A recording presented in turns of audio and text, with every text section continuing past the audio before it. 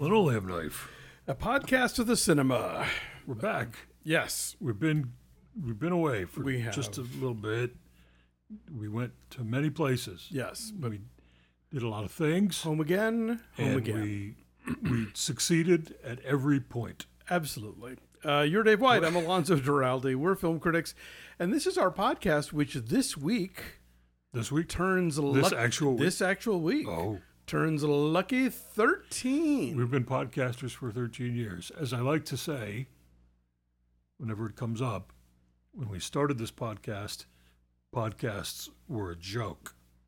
And then they became cool, and now they're a joke again. And we're still here. We're still doing this. But we're like podcast elders at this point. Yeah, I mean, sure. Whatever that entails. I don't know. The ones that were around when we started, a lot of them aren't anymore. I know, and a lot of them started after us. So that is correct. We are the grizzled, grand old men of podcasts. Speak for yourself. I'm not grizzled. We're venerable. I'm extremely cute. We are venerable. All right. So here's... Because it's been a couple weeks. And I asked you before we started to tell me what we were talking about, and you didn't. So I guess I'm just going to learn as we go. No, you're going to learn right now. Okay. Alonzo went away for a week to Greenville, South Carolina, to work with the Deck the Hallmark guys. Yes. On their marathon. And other things. And then some other things that's still not public information yet? Okay. It's cool, though. We'll talk about it when it is. It's a cool thing. Then you went to Atlanta. Yes. And I flew to Atlanta to meet you. Yes. And we were there for a week.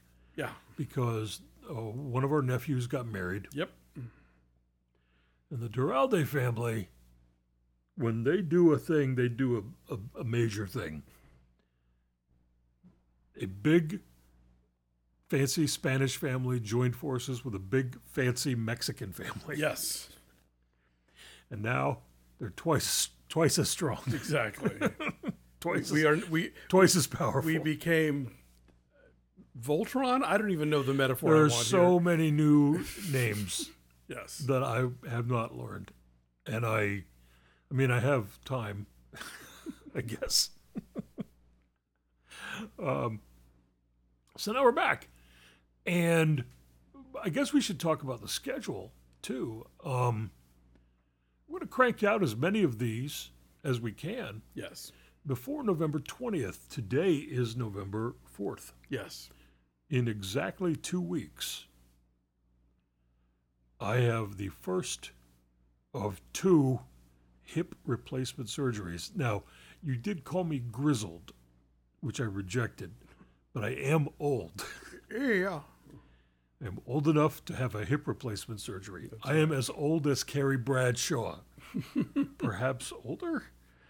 And she too had a hip replacement. Yes. In a much more moneyed environment. Yeah, you're not getting the private suite that she got. Yeah. I'm not getting a suite at all. They're sending me home the moment they sew me back up. There's no room at the inn for you. So I know it's going to happen on Thanksgiving week. It's going to happen the Monday of Thanksgiving week. And that means that most of Thanksgiving week, you're not going to hear from me. I'm going to be recovering. I'm going to be convalescing. I'm going to be meeting with my physical therapist. They are sending a physical therapist to this home, which I think is crazy. It feels old-timey somehow to me. Well, better than lugging your old bones around. Yes. I'll be lugging one less old bone around, though. That's true. They're going to give me one new titanium bone. That's true. It's not even a bone. It's it's a joint socket. Joint and a socket and a thing. I don't know. A toot and a whistle and a but plug. It is going to be metal. Yes. So I will forever set off metal detectors in security circumstances. You know what? I feel like... And I'm going to look at them and I'm going to go, it's all down here, baby. There are so many... just based on our own personal level of anecdotal evidence, there are so many artificial hips in the world. Yes. That I imagine that either they aren't setting off metal detectors or it's like it happens multiple times a day. What I learned from TSA coming and going to Atlanta was that they ask you, like, do you have any metal joint replacements in your body? I see. They especially ask you if you are hobbling up to the thing with a cane and you've been driven there by an airport employee in a wheelchair. In a wheelchair, yeah. So that's a fair question. It is, and and soon you'll be able to say yes. Anyway, what I'm saying is Thanksgiving week. Don't expect to hear from me. Yeah. But I am told that this recovery is very quick, very quick. So I'll be ready to go as soon as I can go. However, you may be moving the podcast equipment over to the comfort of my recovery recliner. Oh, really? You might. Really? You might. Well, you might. Don't say, listen. You know what? Whatever I need, my convalescent nurse. Don't think I'm not aware. You're going to be giving me the clap. I'm going to be Monty hands. Woolley and the man that came to dinner. You're going to be Carmela Soprano with the hand. I'm getting a bell, waving the hand forward. It's going to be it's going to be like a dinner triangle. Oh God, Ma Kettle. No, it actually will make more sense for me to have all the podcast equipment at that end of the table anyway, because once the tree goes up, yes, that will be my Zoom background. That will be. So yeah, that's what's happening. I mean, wish me luck. And if anybody local wants to visit after the surgery and bring me some snacks and treats and foods, I'm graciously. You will be accepting. Oh, I'm accepting. I've already had someone offer. Okay. A friend of ours said, I'm making homemade tortillas. I just got a new press. And I was like, ooh. And then he goes, I'll bring you some. And I was like, yeah, thank you. So listen, the line forms behind that pal. And anybody who's got a treat for my comfort and recovery, you should absolutely. Oh boy! You should absolutely. You are going to be the next 6 months is you milking it for all it's worth. My bones. Yeah, my avian bones. My bones. While you were gone, I engaged in a little bit of spooky season fun. Great. It's November 4th. Halloween is over. Yes. Mariah Carey has come out of her ice vault. Her ice vault. And but while you were gone, I had in mind to watch 4 things. I was going to rewatch the OG Exorcist because friend and neighbor Gary Cotty said, hey, let's watch The Exorcist and Exorcist 2, The Heretic. Because I've never seen Exorcist 2. Really? The Heretic. And so, but I've seen the real first one, The Exorcist, several times. And he said, it's been years since I've seen The Exorcist. I said, it's been about 20 years since I've seen it. So let's watch it. So he came over, we watched it. It's still... Yeah. That movie will put you through it. It is really... Many have tried. Really difficult. And I remember when I was a kid, the first time I watched it, I could not get through it. I was so freaked out by it. How old were you? I was 14. Oh, and I demanded and I begged. I told my mom, my dad had HBO, and my dad was an early adopter of HBO. He had his, bachelor pad. He had HBO. Oh, yeah. Yeah. And I said, I'm going to Pops. I'm going to go watch The Exorcist. She goes, no. It'll give you nightmares. Don't do it. She goes, you don't want to see that movie. I go, but I do. I really, really do want to see that movie. I've been jonesing to see this movie since it came out in 1973 when I was 8. And you read the Mad magazine. And the parody. the local newspaper had a special restriction. Oh, yeah. The local theater where it showed had a special restriction. Rated R. No one under 18 without a parent or guardian. No one under 12 under any circumstances. Yeah. That's what it said in the print ad. And I was like, ooh, what is this? Forbidden fruit. Yeah, what is this? I got to know. And so I read the Mad magazine parody. Yes. And, pieced it together. And then I heard other people talk about it. And then one of my brothers had a Richard Pryor comedy album where he did a bit about it. And I was like, when I heard Richard Pryor talk about it, I was like, that happens? He also did an Exorcist sketch on SNL, if you recall. I don't remember that. Richard Pryor did, yeah. Yeah. But I remember when I heard him talk about it on the comedy album, which I was not supposed to listen to, Of course. but no one was home, so I was like, I'm listening to this. If you told me as a child, it didn't matter how old I was, if you told me no, I would sneak around and I would get to that piece of media somehow, some way. This is what it was to be a kid in the 70s. There wasn't enough actual media aimed at us, so we were just jonesing to read all this. I was ready. We weren't supposed to. Even when I wasn't ready, I was ready. So I said to my mom, I'm going to Pops. I'm going to stay over. I'm going to watch The Exorcist. She goes, okay. You're old enough, I guess. You've seen R-rated movies. Go do it. You're gonna have nightmares. Don't do it. But fine, go do it. I go to my dad's, and naturally, it's Saturday night. My dad is like, I got chicks to go look at, man. I gotta go hang with the ladies. So he did. And I stayed at his apartment, and I watched The Exorcist all alone until that scene. What is that? 40 minutes into the movie, maybe. I guess. And I was like, oh no, oh no, I can't, mommy. I was too freaked out to even go.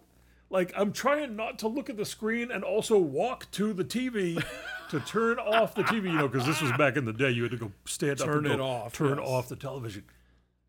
Oh. Then I watched it again in college, and I got through it the whole way, got the whole time. And I was like, okay, I did it. I'll tell you, it's funny. I scoffed at you watching it at 14. I was only 16. Yeah. And I had categorized The Exorcist with Jaws as like, nope, I know myself well enough that I do not want, Can't do it. But my senior year in high school, some theater in Atlanta for a week booked a 70 millimeter print of The Exorcist. It was re-released. With some frequency. All the time, yeah. Yeah. And I was like, okay. Let's do this. Who went with you? Two good friends. Two friends from high school. Two friends from high school. Yeah. And it was fine, and I got through it, and it didn't traumatize me, except. And they let you in. 16, you didn't have to. No. You didn't have to. We went on like a Thursday night. Okay. And I'm pretty sure it was a Thursday night because the next day, I went on one of my college visitation trips To Georgetown. Yes. He didn't get into Georgetown, you guys. No, did not. But I walked down the Exorcist stairs. Yeah, you and a million other people all the time trying to I walked down have those a tourist moment. I walked down those stairs thinking like, I can do this. I'm like, it's good. It's fine. Blah, blah. It's only a movie. It's only a movie. I get down to the bottom. There is actually no Satan. There is just that. FYI. I get to the bottom of the stairs. I look to my right, and I see a gigantic rat. Oh, the Devil Rat. The Devil Rat. You saw the Devil Rat. Yeah, and I was like, yeah. That rat is. Look, that rat gets paid to be there. It's a People pay it to take tourist. pictures, Yeah, you take get pictures with it, like the Jack Devil Sparrow Rat. on Hollywood Boulevard. Yeah. So I saw the Devil Rat at the bottom of the Exorcist stairs right after seeing the movie, and it was like, yeah, okay. So we watched it again, and the whole time through, Gary Cotty's like, I don't remember this. I don't remember this. Oh my God, I don't remember that. Now, the version that you watched, was it on like Blu-ray or streaming, or what did you watch? Streaming. Is it the... No. It's the old one. Okay. Yeah. So no Spider Walk. Yeah, there was no Spider Walk in this one. And none of those pointless scenes about Lee J. Cobb talking about movies that don't exist? No. Okay. No. It was that was none of that. None of Gotcha. that. Not and this is what I said, this is the OG Yeah. Exorcist. I've seen the expanded director. Yeah, we saw it at the Chinese. We did see it at the Chinese, yeah. And Warner put out a 4K this year to celebrate the 100th anniversary, and I'm sure to... Well, actually, no, I guess they don't care if The Exorcist Believer makes money, because They don't. it's not their movie. It ain't theirs. They don't care. So then I watched The Pope's Exorcist, which came out earlier this year. Oh, brother. Let me tell you a thing. There is no You good might- Exorcist movie after The Exorcist. You might Period. You might think you want to watch The Pope's Exorcist, but if you do, you don't want to watch it the day after you watch The Exorcist. No, of course not. Because this young boy in The Pope's Exorcist, God bless him and his career. I'm sure he'll be fine. That's like having a beef Wellington at a great restaurant, and the next day having a beef Wellington on Coach on Spirit Airlines. Right. Would they give you a beef Wellington in Coach on Spirit Airlines? I'm thinking no, but I'm making a point. Anyway, this kid is all just like F. I'm the devil. And the whole time you're like, shut up, kid. No, you're not. Now, Go sit down. Behave. is Russell Crowe playing the guy in the dumb documentary that William Friedkin did a few years ago? Yeah. That movie was awful. Yeah. This is a real exorcist, a real Catholic priest in Italy Yeah. who's a real exorcist, who was a true believer in his job, performed many exorcisms. None of them real. No. Look, what would be what is the devil's end game here? I made a 12-year-old girl's head spin around and vomit, pea soup or whatever. Yeah. And other things. how does and other things. How does Other that things. how does that help your foothold in the ongoing war against God? Someone explain it to me. I don't get it. Here's why you should watch The Pope's Exorcist. Russell Crowe makes everything he touches somehow Russell Crowe-y and better. Fighting around the world. He's such a dude. And he just swaggers into this movie, got a hip flask, rides a Vespa. He's like, ciao. Oh, so he's a hot priest. He's Then, is what we're talking about here. He is sexy Papa Bear priest with a goofy Italian accent. Oh, whoa! Hold it. Yes, I'm sorry. like Russell Crowe does an Italian accent. in this I movie? want him and Jared Leto to have a contest where they're I like, just want to show my fashion. he's a real mangia spaghetti, if you know what I mean. It's Oh my! it's wonderful.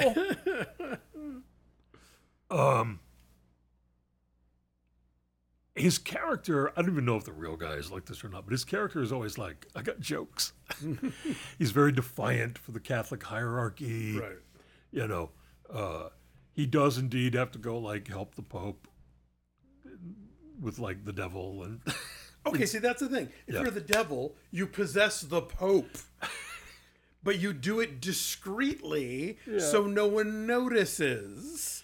And then you perpetrate mischief or whatever. Anyway, that was the movie. I watched it on Netflix. I was home alone. For spooky season. And I will tell you a thing. The thing that I never do. Yeah. I was on my phone most of the film. Youch. Yeah. But it's there. It came out in 2023. It is a film of American cinema that you can watch. Oh, and it made an F ton of money. And they're going to probably make another one. Oh, what, the Pope's other Exorcist? No, the Pope's Exorcist returns. Because Russell Crowe's like, oh, you're going to pay me some money? Like, here's why he did the movie. They shot it in Ireland. He likes Ireland. He likes to ride his bike around Ireland. And so I'm sure Ireland passes for Italy as well as Russell Crowe passes for having an Italian accent. I didn't know where it was shot. I see. I was surprised when I found out that it was shot in Ireland. Right. In any case, another one's coming. So it's good that I have this one under my belt. Because I'll be ready for part 2. Okay. So I made Dave tell me what we're talking about this week. We're going to kick off. That was a little pause there. Yes. Yeah. We're going to kick off with... I already kicked off with The Pope's Exorcist. Oh, that counts as a thing? Okay, fine. That's a film all right, fine. that I saw and just on, reviewed on this podcast. Fine. Moving on professionally. Moving on to actual cinema. The Palme d'Or winner of this year's Cannes Film Festival. It did win the Palme d'Or. Justine Trier's Anatomy of a Fall. Starring Sandra Hüller from the film Tony Erdmann, about which we still disagree. And but that I'm right about. Continue. You are not. And anyway, so this one is, it's kind of not a true crime. It's kind of a courtroom drama, kind of a mystery, but it's really about a marriage, explored after the fact. So Sandra Hüller plays a famous author. She lives in the Alps with her husband and their child, who is visually impaired. Yes. And, the film begins, she's being interviewed, and the husband is off working on part of the house and rather passive-aggressively blasting really loudly, like the worst version of a 50 Cent song. A 50 Cent, PIMP, right? Is the name of it? It's and it's like an instrumental with like steel drum. Yeah, I don't even know, but anyway, it's not important. Like they should play it at Gitmo. It's that grating. Anyway, it goes just a couple of times. The son takes the dog for a walk. When he comes back, the father has fallen out the window to his death. Yes. At first, it's like, oh no, an accident. And then it's like, oh, wait, no, we think maybe the wife did it. And so then off we go into the full investigation, the complications of the fact that their son is also the key witness in many ways.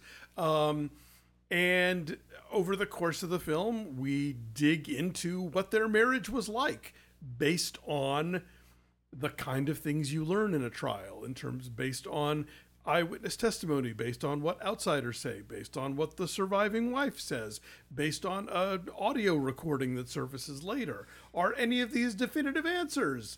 Yes and no.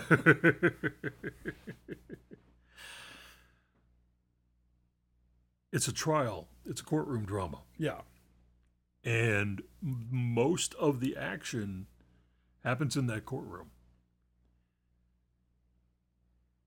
All of the possibilities are laid out during the ensuing trial. Yes.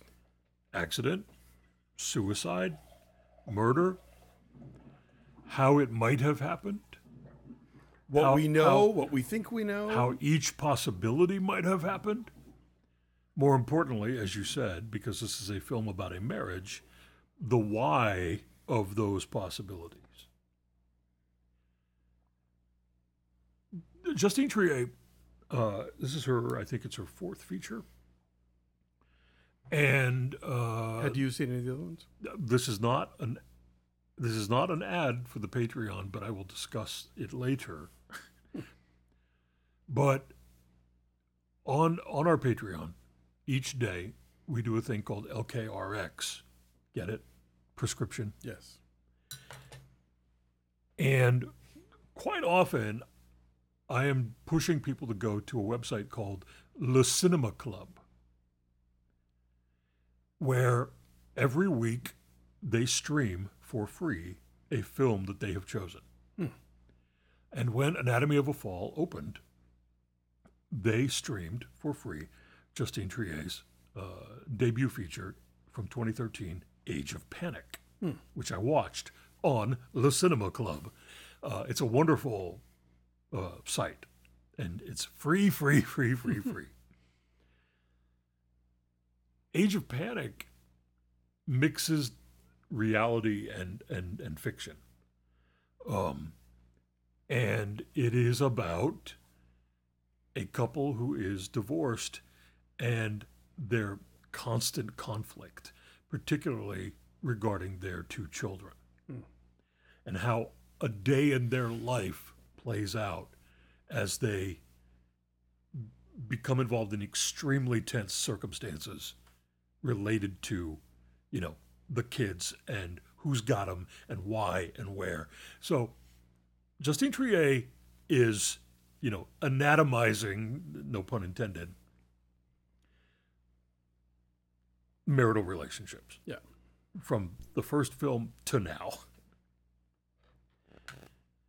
So this one has so much depth and so much complexity regarding how couples and families operate, and regarding whose reality sort of wins the day. Who gets to decide what's true about the relationship at any given moment. So in this case, there is a very specific element involving how they even communicated before he died, because he is French and she is German. And they're living in Switzerland. They're living in Switzerland, and they're raising their child speaking English. And they only speak English to each other. But it's not their primary language. This becomes a point of contention Yes. in the trial, which is entirely conducted in French. And at times, she has to speak German or speak English to get Her point across.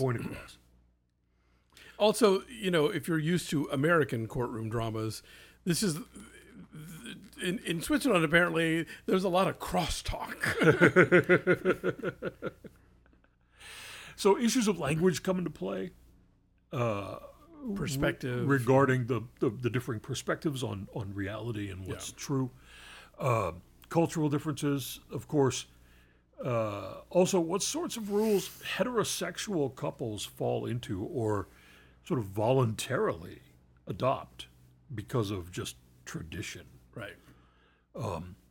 What is expected of a man or a woman in those arrangements, how emotions are expected to be displayed or performed, especially when grief is the expected emotion. And when you're looking to witness someone who is grieving. And why aren't they grieving the way you think they should grieve? Yeah, you know what I thought about at times during this one? Yeah. A Cry in the Dark. Yeah. Yeah.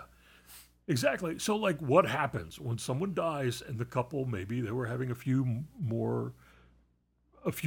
concurrent difficulties. Yeah.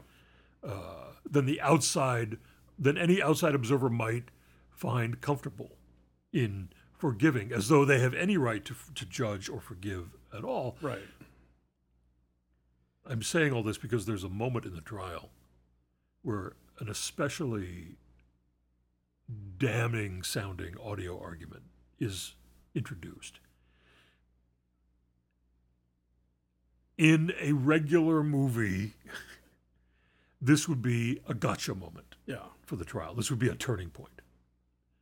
It would be something that we would expect when there is a mystery like this that's at play. A mystery that this 2.5-hour film isn't super interested in solving no. for you Nope. at all. It's really throwing all of it into your lap. Yeah. But yeah, that recorded argument again lends itself to so much interpretation, lends itself to so much who you believe, what they mean when they said what they said, how they said it. And again, you're right. It is so much about like, okay, fine, you might disapprove or think I'm wrong for these aspects of my marriage. Does that make me a murderer? Right, exactly. And so it moves at its very own methodical, analytical pace. The script is, there's not 1 ounce of fat on this script.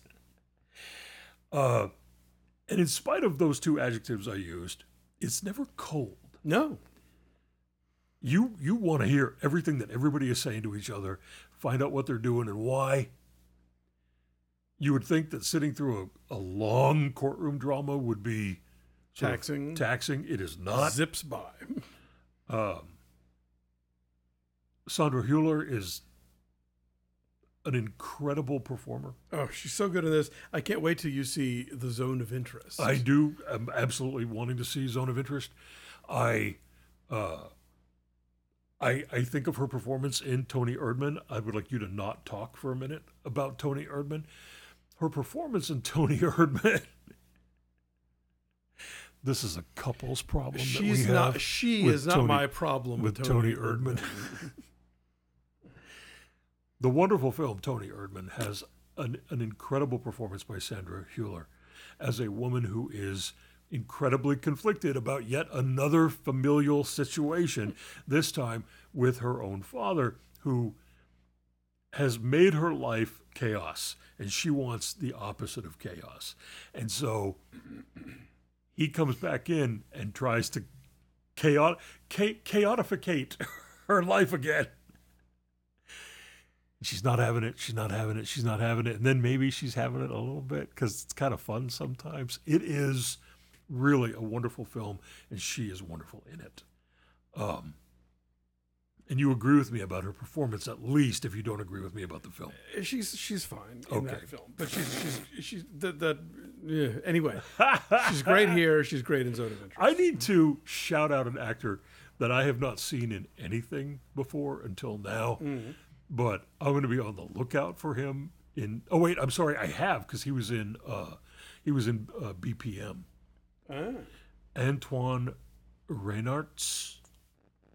Oh, the prosecuting attorney. The meanest. Oh, he's so good in this. The meanest, bitchiest. Prosecutor that you have seen in a courtroom drama. He is so vicious. You want to throw a drink in his face. He's so vicious. To everyone, even a child. Oh yeah, no, he does not hold back. Like every moment he's on screen, I was like, "Who are you? Oh, you bitch! What are you? Who are you? And what are you doing?" It is something to behold. Yeah. If you go see this, pay close attention to this guy. Oh, you can't miss him. He will make you want to fight. You're not even convinced if she's guilty or not, and you're still like, could you tone it down a little bit? Stop badgering her, even if it turns out she did it. Like, just knock it off. He's an expert badgerer. Yeah. He badgers. You know how when you complain to me about how I ask you too many questions, you say I'm peppering you with questions? He's a pepperer. He peppers. He's a pepper. So, yeah, this is one of the better films I've seen all year. Oh, yeah. You will not regret watching this. Go find it. If it's playing near you. See it with people you can have animated discussions with. A24 released it? Neon. Neon released it. So it's in wide release. Oh, right? yeah. This is Neon's third Palme d'Or winner in a row. Yeah. Okay, Five Nights at Freddy's. A movie that I ordinarily would have been like, oh, you can ignore this one. But because it was day and date on Peacock, you were like, I'll watch it.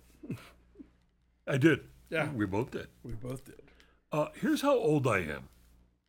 I'm old enough to be having a hip replacement surgery in 2 weeks. I'm also old enough to have never, not even once, patronized a Chuck E. Cheese or Showbiz pizza. Yeah, that was after me too. Not once. I was too old for that also. I walked into one of them once when one of my nieces had a birthday party and she was like 6. That's it. I hung out long enough to taste how god-awful the pizza was. I gave her present. Everyone in the focus group for the pizza was 6 years old. I said hey to the parents, and I left. Here's another thing about me that colors my perception of what I watched. I am not a gamer. I've never been. I didn't even know this was a game. You had to tell me that this was based on a game. Having said that, not being a gamer and being old is irrelevant to the way I do my job here. I never fought in a war either. But I can tell you a lot about different war movies, the good ones and the bad ones. So, before we get into the film itself, am I wrong? I saw this trailer, the number of times, it's an actual number, it's called umpteen. Every time I went to the movies, the trailer for Five Nights at Freddy's was happening. So how was this movie sold, marketed to people like you and me?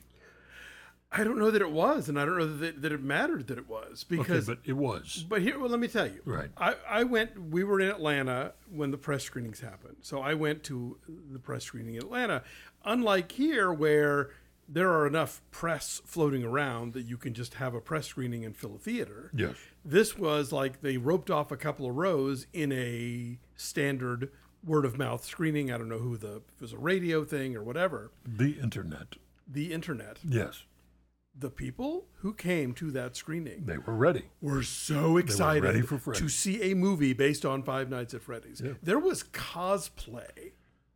Somebody came dressed as one of the bears. Like, had a big head. A big papier-mâché bear head came in costume as one of the, like, Chuck E. Cheese robots. These people. I find that amusing. There was a trivia quiz. I approve of that. There was a trivia quiz before the screening started to get T-shirts, and hands were going up. Everybody knew all the things. The answers. They were pumped. So I don't know that Universal bothered to try and get you and me into the theater under our own steam. All right. I had a part 2 of that sentence before you. I'm sorry. Went off on your own story. Oh, don't be sorry. It was a good story. Okay, thank you. But because this trailer was playing before pretty much every single thing I went to see at an AMC, whether it was Anatomy of a Fall or Strays, okay? Because it's been playing. Oh yeah, no, I've been seeing it since too. the summer. Yeah. That trailer. They were selling it to people like us as a straight up horror film. Yeah. Right? And that's not what it is. No. To the gamers who are fans of Five Nights at Freddy's, all that needed to happen was just for this movie to exist. But to bring in the rest of us, they crafted the trailer as a straight up horror film. Yeah. Not as an exploration of childhood trauma mixed up with supernatural elements, which is, in fact, what it was. Yes. Tell me what it's about. Oh, boy. Okay. I know, but this is a rhetorical question. Sure. Okay. All right. So Josh Hutcherson, an actor I've always liked. And who I like in this film, but go on. Plays a guy named Mike. He does not sleep very well because every night since Mike. It's Five Nights at Freddy's Day. Every night since his childhood, he has willed himself to dream about the abduction of his younger brother, which happened while his family was on a camping trip, and he feels responsible. He feels guilty about it. And so that's been the driving obsession of his life ever since. He is raising his much younger sister, which I was baffled. I assumed that she was his niece, but it's like, no, it's his sister. It was like, wait, if the Much younger. If he talks about how the parents were devastated by the kidnapping of the brother, so the idea that then 10 years later they had another child, the movie doesn't really quite explain. But anyway, we'll go with it. So he has a hard time holding down a job because he's, not sleeping and generally a haunted person. And his mean aunt, played by Mary Stuart Masterson, What of a all treat people, to have her on board. wants to Being terrible. wants custody of the little girl, basically for the checks that Money. come. Yeah. And so he has to get a job that he can hold down. So this job counselor says, well, I've got one that might work for you. It's this old, Matthew Lillard Matthew Lillard is the job counselor. It's it's an old Freddy Fazbear's restaurant. They've never torn it down. They need a night watchman. Can you do that? He's like, sure, fine. And this Freddy Fazbear's restaurant was the site of several children going missing, and has these weird robot, musicians, the way the old Chuck E. Cheese restaurants did. And as we find out, really before the credits even, like, they come to life and do weird things. So, will Mike solve the mystery of the crime that has haunted his entire life? Will his younger sister fall prey to whatever it is that made those kids go missing at the pizza place and such? Okay. You hated this. Pretty much. Okay. Can you explain? Well, I don't think it works as a horror film because it's boring, for starters. It's also aggressively PG-13 in that occasionally we'll have these moments of Death. of mayhem that are bloodless, which Yeah. are ridiculous. Yeah. And, it has all these things on the table about childhood trauma and sort of childhood whimsy gone wrong, with these delightful but horrifying, creature contraptions. Right. But none of it goes anywhere or becomes anything particularly interesting. And then by the time it serves up this twist in the third act, it's both totally obvious and makes no sense whatsoever. Okay. We're not going to give away anything No, I would never. because they do wait for quite a bit of time. Yeah. So in that first long stretch where they're laying out the background, Oh, yeah, you don't get to Freddy's for a good 20, 25 minutes in this movie. they're laying out the story, the reality of what's happening has not yet been explained. And it's about 40 minutes in, and I'm starting to lose my patience with the mystery element of this, because we know that the animatronic robot band members or whoever, they're coming to life at night. We know that, but we don't know why. We don't know what it has to do with the missing children. We don't know what it has to do with Josh Hutcherson's brother going missing. There's a cop involved. She's involved in this whole situation too. We don't know what it's got to do with her. And then it begins to unfold. Then we start to learn that this element of the supernatural is happening. How? Well, who knows how? It just is, okay? Now, here's what I appreciate about this. I like the creatures. I like the robots. They were used, I think, to creepy effect. Not terrifying effect, but creepy. They're on that cusp of like, could be cute, could be, horrifying. Definitely enough to make a kid watching this film be kind of scared, Sure. perhaps. And it is, on some level, it is aimed at like a tween kind of audience. I suspect that it was probably shot with an R rating in mind, and then they decided and then to go chopped up. Yeah. Yeah. I also appreciate the attempt at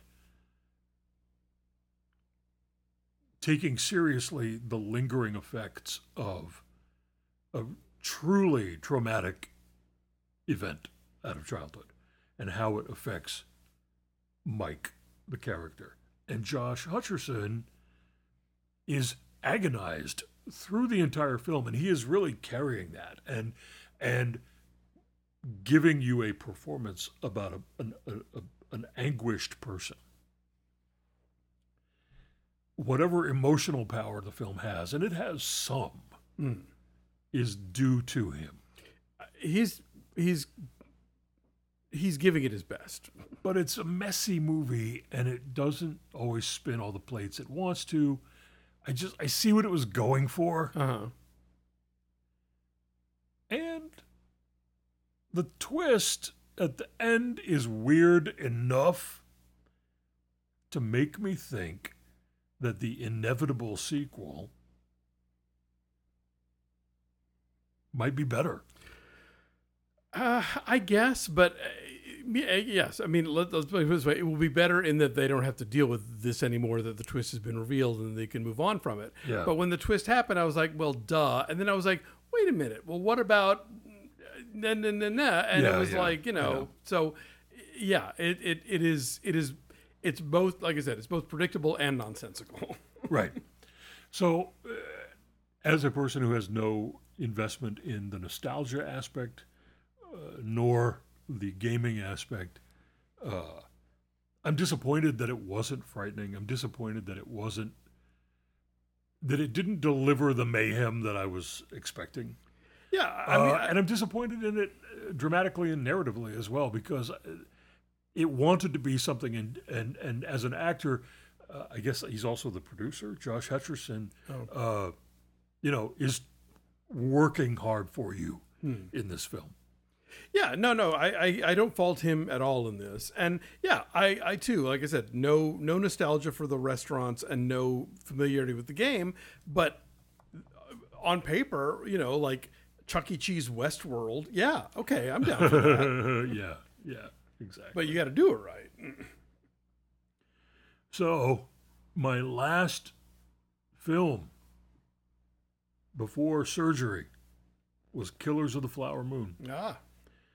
See, what's happening in these final 2 weeks is that I'm voluntarily quarantining. Yes. Because my doctor said, if you get sick with anything, we're going to postpone the surgery. And I was like, no. I've had 2 years. I waited so long. I've had 2 years of this genuine daily physical pain. I need a new hip. I will stay home for 2 weeks and nobody will come in.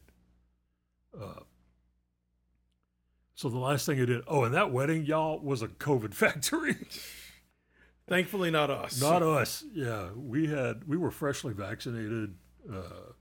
And we were not in the dancing section. We didn't go inside anywhere. We didn't go to the after party.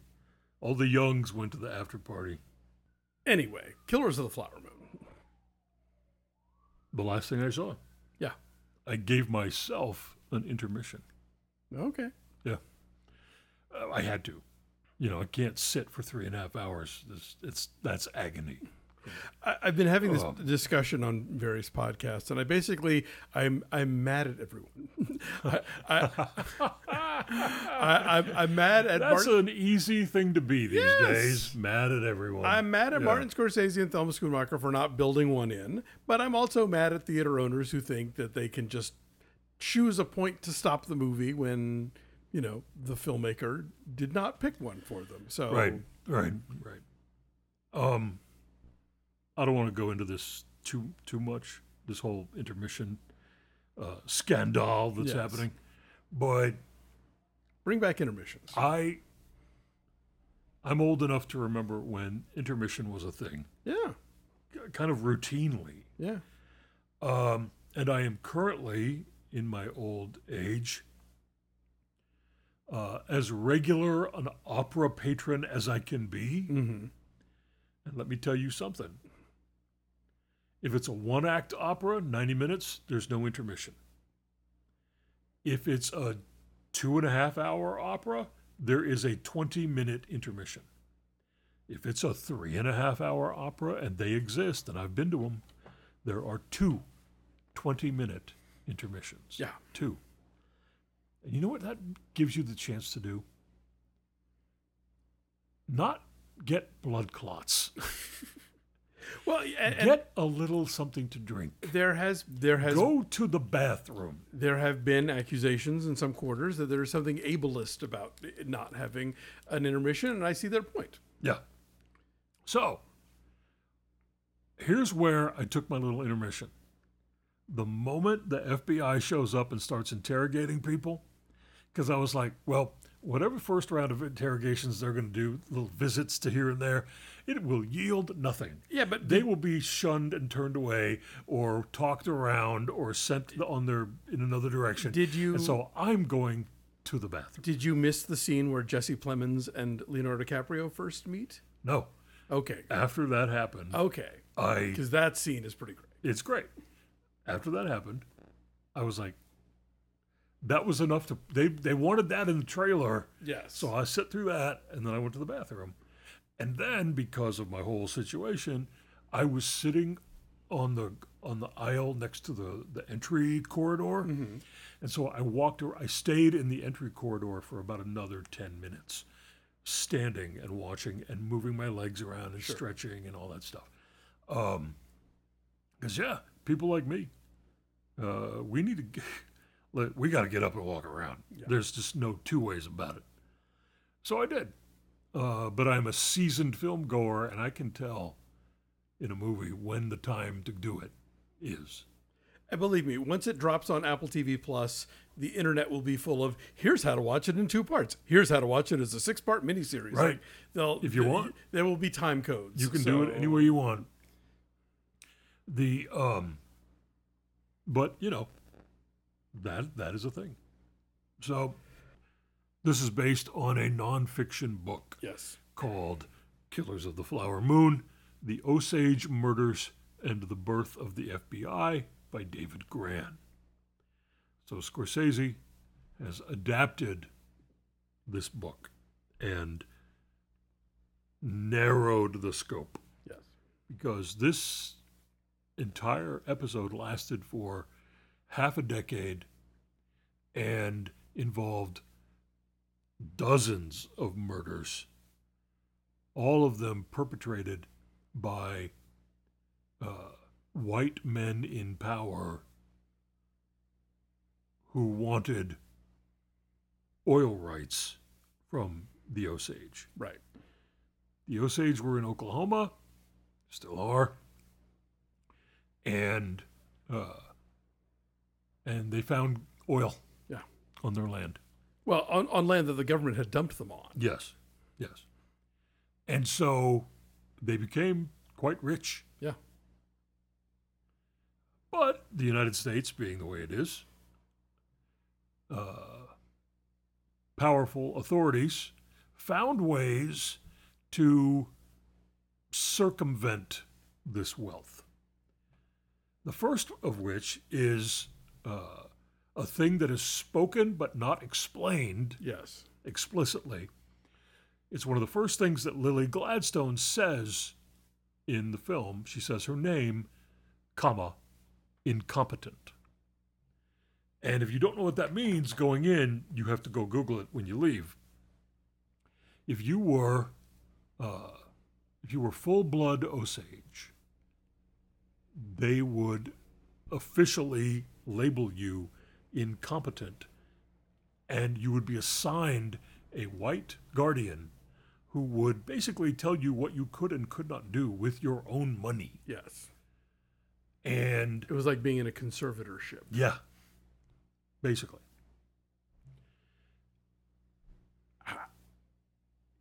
Seeing this film makes me want to read the book so I can learn more about that, because up until this point, I am 59 years old, and I didn't know about that.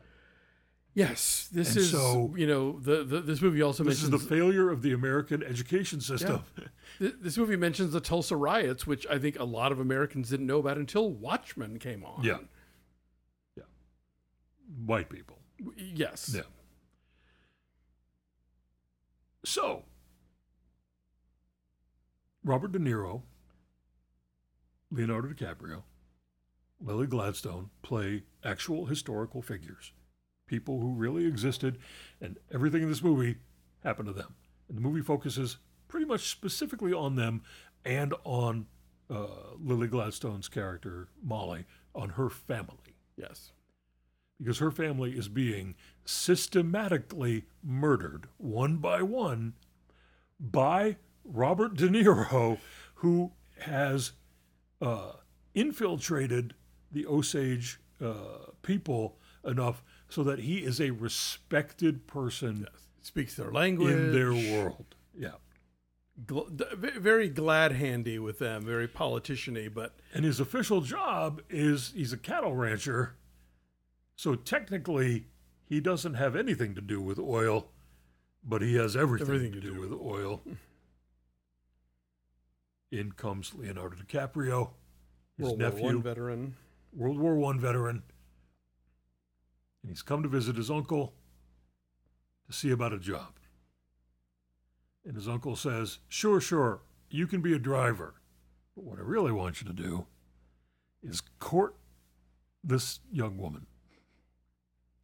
This is very easy for, his name is Edward Burkhardt.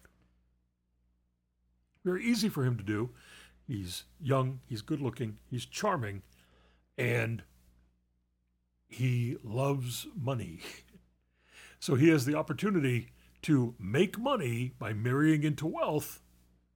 He doesn't know much about any of the nefarious stuff initially, but he is a pretty simple dude, and he's very gullible, and he's also as greedy as you need to be to participate in something like this. Right. All he has to do is marry Molly, and eventually, because, and this is one of the first things De Niro says in the film, they're a sickly people. Ugh. So he has already, in their first conversation, he has set up the reality of illness that somehow mysteriously, naturally befalls the Osage.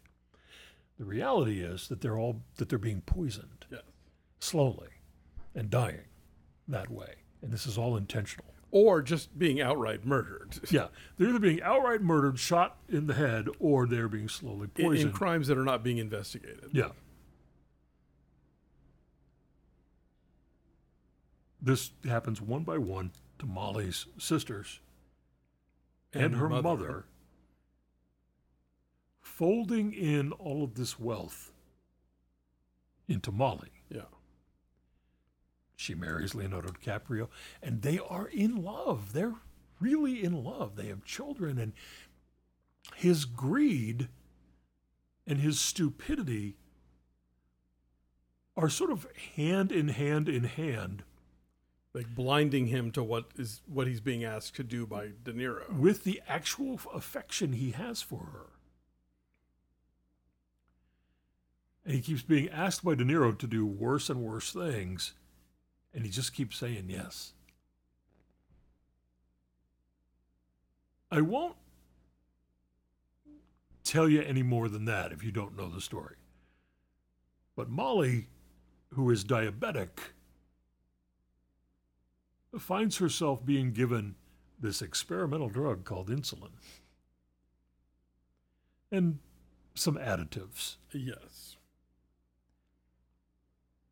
And so she begins to slowly succumb to the poisoning scheme. I won't say anything more than that because it doesn't end the way you think it might. No. In fact, Christy and I did an entire separate breakfast all day thing about the ending of this movie. Yeah. Which is, I think, brilliant and unexpected, but also open to interpretation. Yeah. So it's interesting to me how De Niro talks about sickliness at the beginning of the film when there is a sickness taking place. And it's in the plans of the white men who have run the United States from its very beginnings. Yeah, this whole movie is a colonization metaphor, basically. Yeah. It is a spiritual sickness. This is a man, Scorsese, this is a director who made Silence and who made The Last Temptation of Christ. He's quite religious in his worldview, even though he is not a religious person. Kundun. Exactly, Kundun. But he's always looking for that meaning in his films. And this goes into the gangster movies too. The Irishman is about the same kind of thing. But this sort of spiritual sickness that he examines in many of his films, in this film, in turn, it becomes material. And it becomes material for every person, every Osage person who is subjugated in the movie. Every person in every, Scorsese film who is subjugated by the bad guys. Every person in American history who has been subjugated by the forces of, American power. As it's manifested in slavery, in ongoing poverty, in civil rights, violations and oppressions, greed. The genocide of the, First Nations. The genocide of indigenous people in the United States. Yeah. Yes. So these men in history, they gave themselves over to that. This is not unique to the United States. No. The whole world, the history of the world, is one of domination and oppression. And what Martin Scorsese then does, I think, is he takes what he knows, because he is a white American man, and he opens up that world to show its ruin. He does this in movie after movie after movie after movie. And I think in that ending that we're not going to talk about, right, acknowledges where he, an understanding of his own perspective. Yes. And where his perspective as a filmmaker. As a filmmaker, as a storyteller, and his the position from which he is telling that story. You are not expecting this ending. Yeah. So quite often, I think the ruin that he lays open, sometimes it's very personal, but it's just as often structural. Like he goes into systems that men operate, like he's Frederick Wiseman, almost. He's exploring an institution, and he digs into sometimes the glamour that they invent for themselves. You watch Casino. The Aviator. They invent it for themselves to make it look fun, and then he lets them all fall down. And in this movie, I think very much like this last one, The Irishman, he is moving into a more and more restrained kind of storytelling. Yeah. Which might tax some filmgoers. I don't know. I know what kind of filmmaker Scorsese is. I know what have the influences have been on his filmmaking. International art cinema of the 20th century. If you haven't seen the films that influenced him, that's why he makes the movies he makes. If you've never seen a Visconti film, that will help you know what kind of filmmaker he is. I think the other thing that's interesting about Killers is that there is some humor in the film as well. There is. And that to me always called to mind the whole Lufthansa heist sequence of Goodfellas, where De Niro has to contend with the fact that people aren't listening to his plans and are doing it wrong. Yeah. And and even though what they're doing is terrible, there is comedy in the incompetence of that's why conspiracies and schemes tend to get discovered. Yeah. Because the comedy of human stupidity. Right. Of, oh, you didn't do it exactly like I told you to? Well, now we're all going to prison. Yeah. And they all deserved to go to prison. And some of them did for a time. Not enough time and not enough people. No. But anyway, like I said, like with The Irishman, I think he's moving into a more restrained sort of storytelling where this human destruction is visible, but it's not shouting at you. No. You know, it's just as hideous and wicked. You know, this is a smiling, friendly evil, and it's fully on display, even more so than in The Irishman. Oh yeah, no, it is charmingly monstrous, basically, and it's devastating. It is a devastating film, and the three main performances are all meticulously detailed. Yeah, Leonardo DiCaprio has become smaller in this film. And I don't know a better way to say it than that. Right. He's tamped down his light. I think that when you go see a film starring him, you're thinking, Leo, being Leo, you know. The Wolf of Wall Street. Yeah, you're expecting King of the World. a big thing. Yeah. And he's giving you a small thing here. He's giving you an unaware character. Yeah. And when he becomes aware, it's too much for him to be aware of. So he just pretends like it's not happening the way it's really happening. He is a bad man who can't figure out how bad he really is. Right. And who just lets the bad thing happen. And then, well, I won't tell you. Yeah. But De Niro has never been more evil. This is one of his best performances in a while. And I think people are rightly noting Lily Gladstone as sort of the emotional core of the film. And that's because, you know, she is standing in for dozens of people who were tormented until their deaths. And so in this specific time and place. And so this is an amazing movie. Yeah. We've been Team Lily Gladstone ever since Certain Women. And yeah, she's been in several other small a handful of films. indies, and she was on Reservation Dogs. Yeah. But yeah, she is so powerful in this. And it's one of those performances where it's not what she says, but it's how much is carried in a look.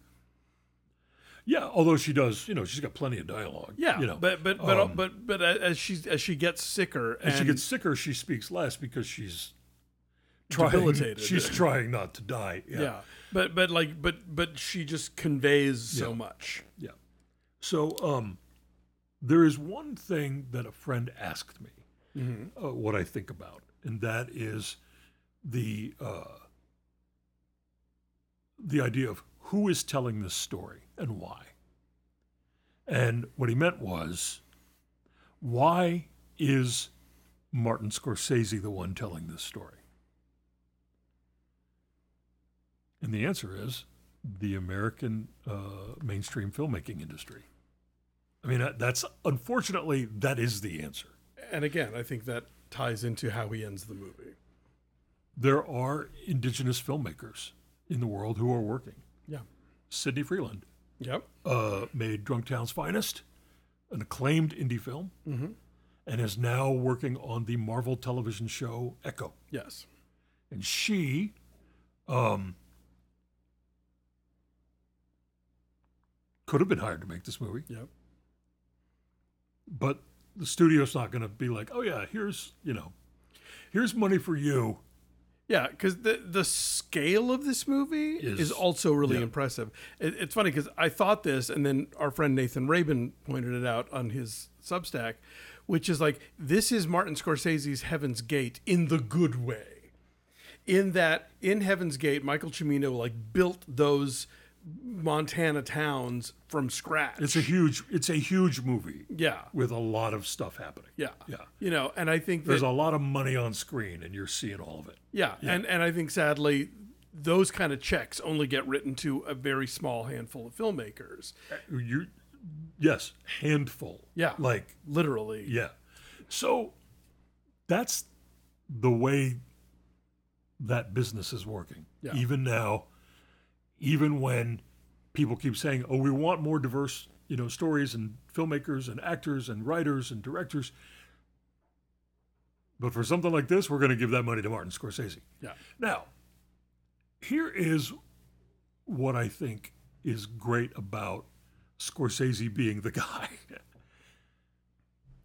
There is no director of his stature who is a more committed cinephile and more committed to getting it right when he makes a movie. And so if they're going to give it to a white dude, let's make it be him. Because they are going to give it to a white dude. Right. Here's the hope of the future. It starts with television, and it has already started with television. Reservation Dogs. We have a Patreon where we have a podcast called LKTV where we talk about television shows. And our favorite show of the past couple years has been Reservation Dogs. Yeah. Not because we're woke. I mean, we're real woke, but Very. but because it's perfect. Yeah. It's a perfect show. It is about Native teenagers in Oklahoma and just their lives and how they think they want to get out and go off to somewhere bigger and cooler. Maybe they don't. Maybe they don't. It's 3 seasons long. I guess you got about 18, 20 something episodes, maybe 25 episodes in total of the 3 seasons of this brilliant, smart, funny, moving, unpredictable, inventive, unpredictable show. And it was produced by Taika Waititi and created by Sterling Harjo. So that show has like all indigenous cast, creators, directors, everybody, right? And now you've got the kids from that show who are writing films of their own, like getting cast and other stuff. Getting cast and other things. It sucks that it's 2023 and this is how it's slowly moving. But I have to look at this and think, come on, let's go. Let's make more of this kind of thing happen, because what I saw on those 3 seasons of television was so beautiful and so great that one of the folks involved in this enterprise, whether it's Sterling Harjo or Sidney Freeland, or if Lily Gladstone starts directing, whatever happens, take that success and like somehow multiply it in any possible way. Like something will hit. It has to, right? Yeah. I mean, I would like to believe that the world doesn't always have to be, we're going to tell this story. Jonathan Demme is going to make this movie about AIDS. It's going to star 2 straight guys, and one of them's going to play gay. And you know what I mean? Like, in that moment, there were already independent films. Yeah, the new queer cinema had happened. The new queer cinema had happened. Films about AIDS had happened from queer filmmakers on a small scale. But it took this other thing to make people go, what? Huh? And so that, again, in 1993, that sucked. Right. If you were queer, you were like, folding your arms in front of you. I remember sure being like, all right, what do you got? I'll go see this. I like Jonathan Demme. That's what's getting me in the theater. And also, it's worth noting in 1993 is the year that Norman Jewison was going to make a Malcolm X biopic, and Spike Lee was like, "Oh no, you're not." Right. And and that's because we had a Spike Lee who could, who had finally gotten enough clout, power, yeah, to get something done, and so Killers of the Flower Moon is a great film, and now I want to see Sidney Freeland go from Echo to her next bigger cinematic canvas. Yeah. Absolutely. That's what I want. Yeah. Anyway, we got letters. Yes. Let me dig them up. This one is from Benjamin. He says, Karina Longworth completes the Erotic Decades series this week. Her podcast, You must remember. You Must Remember This, has been talking about the sexy 90s. Yes. Yeah. She withholds her future plans at the end of the episode. And then he said, LK did an episode when the journey began or when it changed decades. I think we mentioned that it was happening. Yeah. But I'll finish the letter. Is there a plan for a roundtable panel to discuss the series? Well, okay, I'll tell you what. So far, no, there is no plan for that. And here's why. We haven't listened to this series yet. We talked about it existing. As it was launching. But we didn't get to it. We're very busy. Although, You Must Remember This is a great podcast. Sure. And I am, I'm a fan. So I do want to listen to this. Do you know what gets in the way of my... Maybe while I'm convalescing from my hip replacement surgery. Go. Yeah. You know what gets in the way of me listening to podcasts? All the other podcasts you Recording podcasts. Yeah, I know. Yeah, I'm behind on everything, including that. So, thank you for the encouragement. Here's hoping we will try to get to that. It could take some time.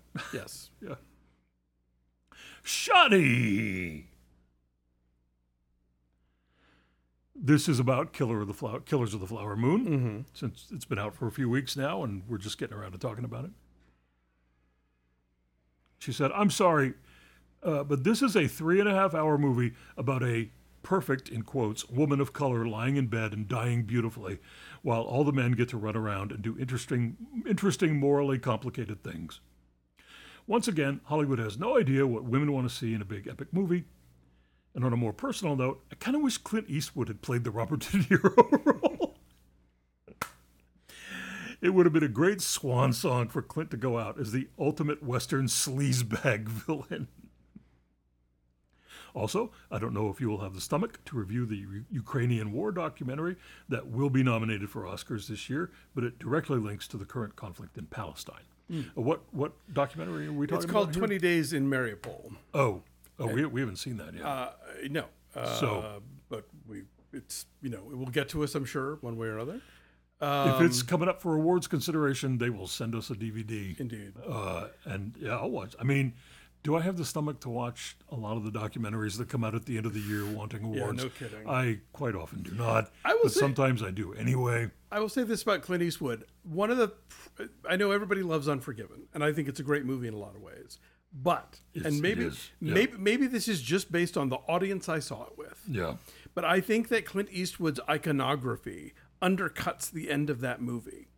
Because when Clint Eastwood's character in Unforgiven, and this is a spoiler 34 years later, just, shoots everyone. Yeah. And it's supposed to represent this character, losing whatever shred of moral redemption he had left. Right. And giving into his worst impulses and being lost for all time. Yeah. Maybe it was just the audience I saw it with, but boy, were they thrilled to see Clint Eastwood shoot everybody. They were like, woo, yeah. They were into it. And I'm like, it is Clint Eastwood. I see why you might be thinking that, but that is not what this could have been about. Clint's do-over. Maybe, but for that particular audience. I hope they wouldn't be all like, yeah, go. I mean, because that would be really distressing if they did. But anyway, as for the film that we just talked about, that you were referencing here, it goes on the agree to disagree list. Well, we didn't see the same film. No, I didn't think of her as a perfect person. Nope. I didn't think of her suffering as a beautiful thing. I don't know. I didn't think of the men as being morally complicated. I thought of them as being just wretched, horrible. If anyone is a morally complicated person, it's DiCaprio's character, but it's because he's too dumb to know what he's doing half the time. Stupid. I think the film definitely takes a side. I think the film takes a side on the side of historical reckoning, you know, the accuracy of showing you what the United States did to the people who were here first. That's the movie I saw. Yeah. So and it felt like it was using this specific example to talk about a much larger issue about, you know. So anyway, I'm sorry you didn't like it. Yeah. I'm sorry that it didn't, you know, do what it wanted to do for you. Yeah. Yeah, that's how art works. Yeah. I mean, yeah. No two people see the same movie. We didn't. You saw something other than Tony Erdmann. I know that. Yeah. All right, so here's the deal. One of the other films I watched while we were away was 1973's Messiah of Evil. And we're going to talk about it on an episode of a podcast that we do called Linoleum Knife Presents More Linoleum Knife. How do you get Linoleum Knife Presents More Linoleum Knife, Dave? You get it for $1 each month. You subscribe to the Patreon at patreon.com/linoleumknife, and you get the daily thing called LKRX that I talked about earlier, and you get 1 or 2 a month of Linoleum Knife Presents More Linoleum Knife, where we take an old movie and we talk about it in detail. I think it's a lot of fun for us to do because it involves quite often films we've not seen before. Yeah. Films we're catching up to. First time watches sometimes, you know, for us. And again, that's for the low price of $1 a month. There are other levels on the Patreon where you get They'll bring you more shows. LKTV, Linoleum Knife and Fork, Linoleum Nights. Go there. Decide which Patreon.com/linoleum subscription level is right for you. Yes. And we're going to be dropping the Messiah of Evil episode here in the next couple days. If you are a Patreon person and you don't see that show up in your feed, it's because your card was declined. So it happens at the first of the month. Every month, I watch the cards go boop, boop, boop, boop, boop on the thing, and I'm like, oh, decline. it happens Like to us I'm not. all. I don't have the record in front of me. I'm not seeing your card be declined. I'm not that in your business, but I'm seeing the number go off the bit.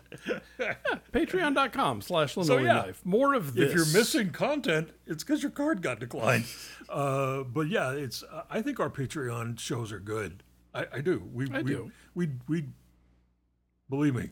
There's a lot of work going into those things. There is. So we make it sound real easy. I know, but it's really hard, you guys. Casual and half-assed, but it's a pro operation. And goodbye. This is the end of this podcast. Yes. Go check out my reviews at thefilmverdict.com, won't you? And you can also hear me on other podcasts, including Breakfast All Day, where we have a YouTube channel that recently hit 25,000 subscribers. Hooray. If you're one of them, thank you. It's also a podcast, as well as Maximum Film on the Maximum Fun Network and Deck the Hallmark, where I will be popping in once a week to talk about new Christmas movies that are not on Hallmark or Lifetime. Oh, wow. There are more of them than you'd think. More than you want. Some of them you might actually enjoy this year. We'll see about that. I have high hopes for, like, you know, Lil Rel's Disney Plus movie and Eddie Murphy's Amazon movie. We'll see how it goes. Anyway, you can subscribe to this show for free at Apple Podcasts. Please leave us a 5-star review when you do, and we will read it on the air. You can also leave positive feedback in the many, many places that we stream, including Spotify and Google Play and Amazon Music and iHeartRadio, Castbox, Podbean, etc. We are at Linoleumcast on Blue Sky, Instagram, and Facebook. You can drop us a line. Did you dump the Twitter? I did. Good. Yes. Yeah. You can drop us a line at linoleumpodcast@gmail.com. Thank you, Blue, for our wonderful theme music. Go see what he's up to at blue.bandcamp.com. And until next time, goodbye.